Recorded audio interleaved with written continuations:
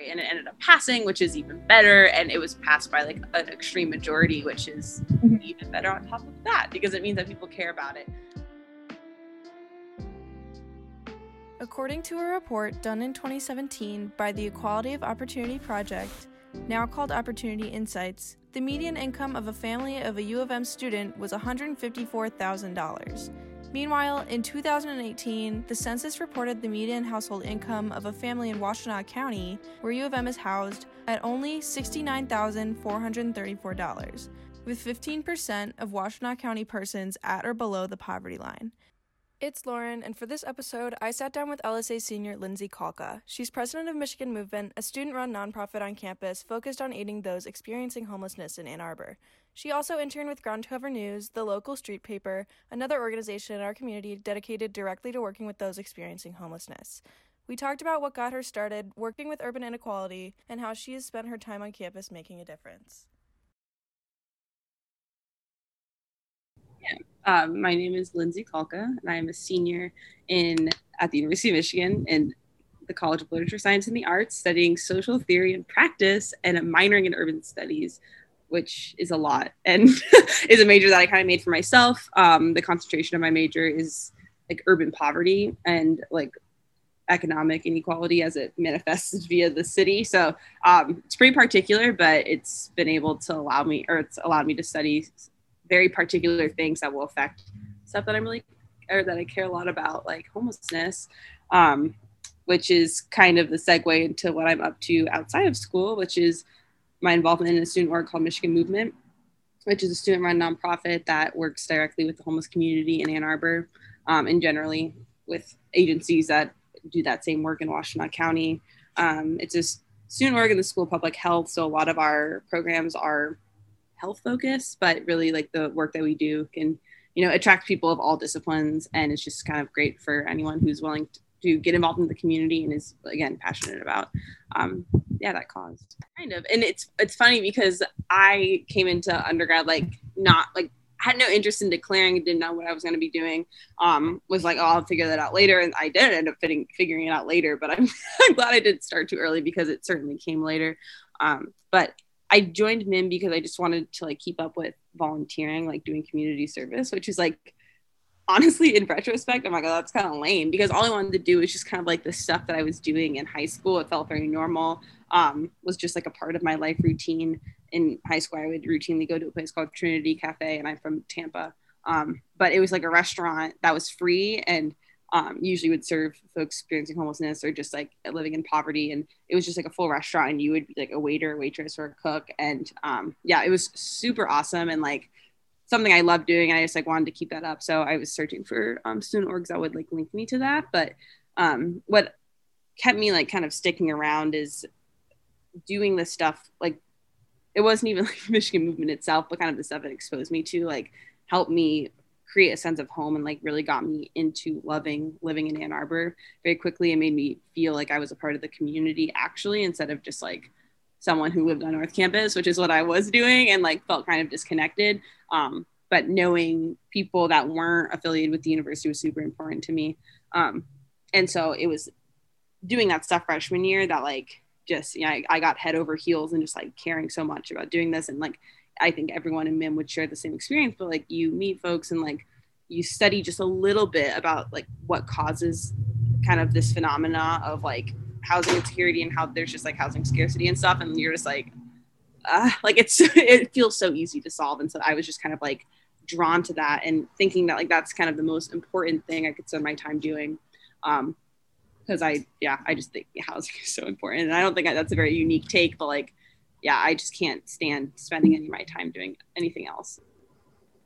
It cracks me up, like, especially in the classes that I'm in, some people are learning about this stuff through the classroom, and you can just like see people's jaw drop when they hear different statistics. So they're just like, I had no clue that like the rent in Ann Arbor is so much more expensive than other places. And I'm just kind of like, duh.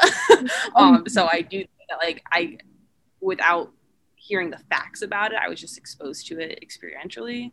And that was, it was something to do with it, but I don't think like a lot of people can live 4 years here without noticing that we have like an extremely high homeless population, or that it's like the cost of living in Ann Arbor is really high. Like it will happen at one point. It's just a matter of like what way you're exposed to it, and like if that way kind of inspires you to do something about it. Mm-hmm. In this next part, I talked to Lindsay about Prop C. Prop C was a proposal on the November 2020 ballot in Ann Arbor dedicated to producing more affordable housing in the city over the coming years. It proposed a new tax on homeowners that would slowly build up the money to build new homes for those at up to 60% of the median income. Like Lindsay will mention, citizens housed in these new units will have access to specific social services that can make a fundamental difference to those in need. Cool. Prop C they just passed, right? Yeah, so that's exciting. Are you voting in Ann Arbor and like vote for Prop C? Yeah, I made sure by this election that I was voting here because I was doing absentee in Florida, but yeah, there was just too many on this ballot that I was like, I want to let someone know that I want this. Yeah. So I'm voting here. Basically, the best thing about it is one, like, isolated money to invest in affordable housing. It's super important, and it's like seems like a given, but it's something that like will prevent it from happening. If we don't have that housing stock, then or that funding for a housing stock, then we rely upon like private developers to do it, and that just is where things freeze because we're so reliant on that. And if it happens, it probably won't end up being affordable in a couple of years or whatever. So this is like money for affordable housing that will stay affordable housing, which is super great. And then also what's cool about this is all of the housing that's built with it, residents of those places will have access to specific social services that will be funded through this proposal as well. So that together is just like really great. And it ended up passing, which is even better. And it was passed by like an extreme majority, which is even better on top of that, because it means that people care about it. So yeah, it's a really exciting thing that like, yes, you just get proof that people are noticing and they're caring. But at the same time, it's like, this is something for over the course of 20 years, and that money that it will make has to be accumulated.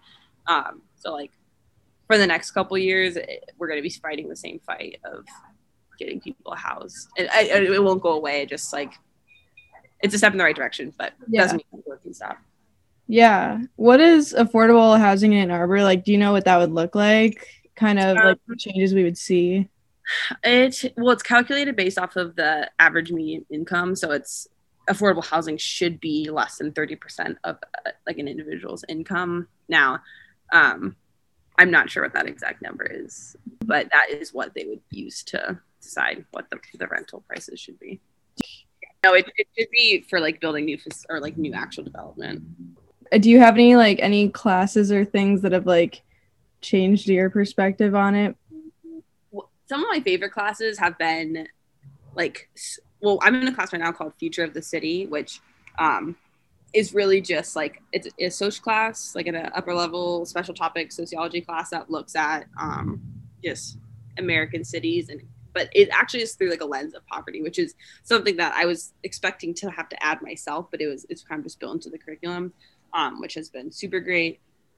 A lot of the classes in the urban studies minor, it's an ARC, which like naturally kind of has a social justice leaning to it. So again, those classes are focused on it. I did a program called Semester in Detroit, which it's offered through the RC as well. We're an urban studies minor when you do it, but I think like urban poverty is kind of where we have to begin looking at things, and it's a very although rural poverty is like a whole thing in itself, like usually urban poverty means that there are enough resources, they're just not distributed equitably, or they're just like there's an insane amount of inequality, which means that like maybe a solution is almost easier to achieve, but if we're like not getting it right here where we have the capital to do so, it will be harder to do it in places where there isn't capital. So and besides just being kind of drawn to the city as like a wonderful place that can do a lot of things and be a lot like make a lot of people's lives easier, I think that's like a great way to kind of begin learning about homelessness or other issues related to urban poverty.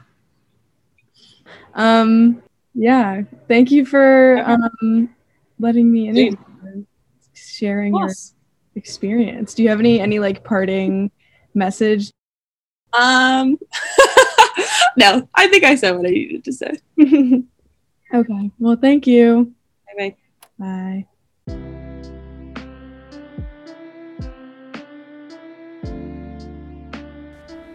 Thanks for listening to this episode of Michigan Voices. Next time you're walking downtown, I hope you'll take a minute to observe some of what's going on in our community. For more information on Lindsay's organization, go to www.mimovement.org. Special thanks again to Lindsay, to Jackson Roth for the music, and to our amazing instructor, T. Hetzel. Thanks again for listening.